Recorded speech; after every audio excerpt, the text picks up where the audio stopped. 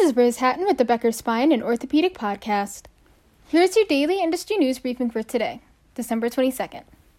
Here are 3 federal updates involving spine and orthopedics since November 30th. 1. Former New York orthopedic surgeon Sipos Panos was sentenced to 111 months in prison for fraud and identity theft charges he pleaded guilty to in 2020, according to the Department of Justice, Southern District of New York. 2. Neurosurgeon Dr. Lokesh Tantuaya, 55, was sentenced to 5 years for taking about $3.3 million in bribes for performing at the now-defunct Pacific Hospital in Long Beach, California. Along with his sentence, Dr.